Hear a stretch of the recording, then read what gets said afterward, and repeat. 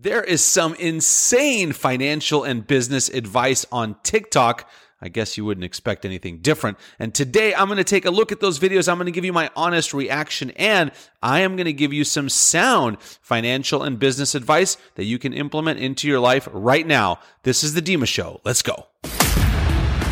This is the DIMA Show. DIMA Show. A unique perspective on entrepreneurship, real estate, business, finance, politics, and current events with a big dose of common sense. Warning. Warning. If you're easily offended, this is not the podcast for you. Listen at your own risk.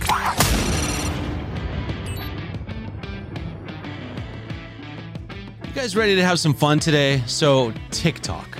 I have a TikTok account, but I don't really use it. I know a lot of people use TikTok a lot, especially the younger kids. I see my kids scrolling through TikTok all the time, and I know that there is some insane stuff on TikTok. But the crazy stuff I want to talk about today is the financial advice. So some people on my team, Claire, namely, is that a word? I don't know. Anyway, Claire brought up that there is a bunch of insane stuff on TikTok in terms of financial advice. There's also a lot of other crazy stuff on there, but in terms of financial advice, there are some insane videos on there. And so what we're going to do today is I am going to react to some of these crazy financial advice TikToks and share my thoughts on what they are telling our kids. And again, the crazy part about this is our kids are watching this stuff, so I'll have some commentary on that a little bit later. But for now, let's jump right in and take a look at some of these insane TikTok videos. All right, Kyle, let's do it. Let's pull up that first video. Let's see what it's all about. Those of you who need some quick cash on the side, I'm going to teach you guys how to make some. First step is to go on Craigslist or OfferUp and see if you can snag a good deal on a candy machine. Next, head over to your nearest Walmart, BJ's, Costco, or any wholesale club to pick up some candy. Next, Google some businesses within your area to see if you could go and drop off your candy machines in their location. For this example, we got an office space where we'll be putting candy machines right in the lobby where the elevator is.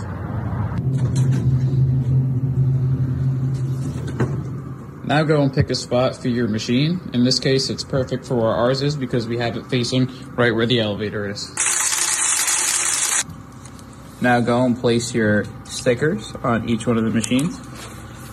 Now the last step is to test your machine to make sure everything works by just inserting a quarter in the machine, making sure candy comes out at the bottom, and then just come back at the end of every month, refill your machines, collect your money, and then you'll be good to go. All right. Where do I begin on that one? So on the surface, that might seem like a pretty good idea, but let's dissect this a little bit. And the first thing I have for you is COVID. All the liberals are so scared of COVID, and yet you think that they're going to put 25 cents into a candy machine, put their hand under the thing, turn the dial, and then get candy out of a communal candy jar? I don't know. To me, it seems like that is not something that's going to work this year. Maybe 2-3 years ago, but not now. Also, in terms of just financially, when you run a business, you got to look at profit and how much money you're going to make. So I happened to watch this video earlier and checked out the comments. And I think someone asked this dude, so how much money can you make doing this? And he said, if you do it right, you can make like $30 a month. So guys, look, $30, nothing to sneeze at. But with all the time and effort that you're going to put into that, when you look at something in economics called opportunity cost is what it's costing you to do something in terms of what you're giving up by not doing something else. And in terms of opportunity cost, if it takes you 4 or 5 hours to get that $30, you're not making a lot of money. You may as well just go get a job somewhere, and that might be a little better. Not to mention the fact that those machines are right in front of an elevator, and if you live in California with smash and grab robberies, those things are going to be gone in about a day. So now you're going to lose machines. You got theft, you got damage, you got vandalism, you got to get permission from the owners. Bottom line, guys, I can think of about 100 different ways where you could make more money with less risk and less effort than doing this thing with the candy. And again, talking about the pandemic, that is just not something that's going to be good, sound financial advice going forward. All right, so that's a wrap on that one. Let's check out the next video, Kyle. Pull it on up. What's a piece of information that you learned that feels illegal to know? That if you start an S corporation and you own 100% of your S corporation, that you can buy everything that you own under that S corporation, and then you don't pay taxes on anything that you purchase because it's considered a corporate expense. And you can take one corporate vacation a year, and depending on how much money your corporation makes, that price actually fluctuates up. And you can actually hire your children to work for you for $12,000 a year tax-free. So then you're actually showing an expense, but you're gifting it back to your own family household. And then you pay yourself a salary, which means you pay less self-employment taxes. And then basically at the end of every month, you're left with $0 to pay real taxes on. It feels really shitty to do it, but it's kind of how you avoid paying taxes. So I don't know. All right. That lady's going to be in jail. First of all, let's start with that. Let's also start with the fact that I'm not a CPA. This is not tax advice, but I will tell you, do not listen to anything that she just told you other than the first part, which is if you have a business, you should incorporate. That is very good advice because you always want to keep your business separate from your personal assets and also expenses. That's actually very good advice. Everything else she said is a bunch of bullshit that will land you in IRS jail, guys. Seriously, do not listen to any of that stuff. Let me just dissect a few of those things. So when you incorporate your business and you start a corporation, that is a separate legal entity, and you should do everything for your business in that entity. Now, she said, buy everything you own in your S Corp. No, because then all your assets would become corporate assets. That is separate and apart from personal assets. So let me give you an example. If you buy groceries at the store that you are going to eat at home, those are personal groceries. You cannot buy those through your business as a business expense. So throw that one out the window.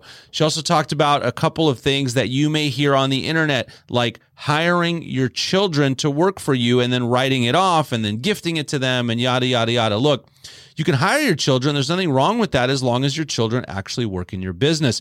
Anything you guys hear, guys, where someone says you can do this to avoid paying taxes is usually a sham or usually a tax avoidance strategy that typically doesn't work. The bottom line on this, guys, is what you want to do when you have a business is you want to build an amazing team. You want to have a CPA on your team that you can go to for sound tax advice. And this is not that.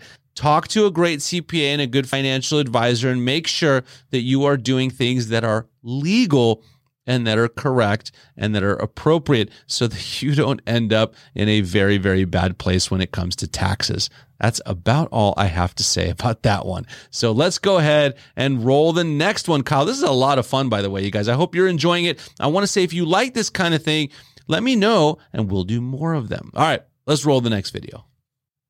I'm going to show you guys 3 stocks that I used to go from $200 to $50,000. By the way, this prop money, you best believe I'm not selling my stocks. Starting with number 3, this is AFA. It's a weed stock. I bought it at $8 a share, and with Democrats in office and legalizing marijuana, I think it still has room to grow. Stock number 2 is Zillow, and with interest rates being so low, a lot of people have been buying houses, which is why I assume it's skyrocketed up, but we don't expect interest rates to go back down until maybe 2023, so I think it still has room to grow too. Number 1 is Tesla. It's my favorite stock of all time. I have $29,000 just in Tesla because it's my favorite. I think it'll eventually hit $2,000 with all the innovation they're doing, so I think it still has room to grow, but I bought this one at $200 last year. Just remember, it's not too late to invest. I started with $200, so you can do it too. Follow to learn more. All right, so we're moving on to talking about investing. Very exciting. So, guys, first of all, investing your money is a great thing. Listening to TikTokers and how they invest their money is maybe not so great. So this lady is a genius because right when the pandemic hit, if you look at her chart, she starts the charts conveniently right at the pandemic, which was like March, April 2020, when the market tanked. And then she was so smart that when that happened, she bought 3 stocks that just so happened to skyrocket over the next year and a half. Do you believe her, guys? Because I'm going to raise the bullshit flag on this one. When the pandemic hit and the real estate market and stock market and all these other things had a lot of issues and had a hiccup and the stock market in particular tanked, You could have thrown a dart at any company or just bought an index fund of the S&P 500 or NASDAQ or whatever, and over the next year and a half, your money would have escalated, would have risen and grown a lot. So you didn't really need to pick individual stocks. However, what I will tell you is that picking individual stocks is a very risky proposition. If you have $200 to invest and you want to blow it on something and you don't care and it's a risky thing, go for it. But it's not a long-term investing strategy. See, when you pick individual stocks, you're really betting on that one company, and you don't know, have you done your research on the financials? Have you done your research on the company? So that's a really risky thing. The better play actually, well, the best play is to get an amazing financial advisor or expert to help you invest your money. That's the best way to do it. The second best way to do it is to buy index funds that is an aggregation of a certain market or industry or financial sector, because then you are diversifying your risk. So look, is it possible that this girl just got super lucky and decided when the pandemic hit that she was going to buy 3 companies that she liked, and then those companies skyrocketed? By the way, Zillow not so much because they've had a lot of issues recently.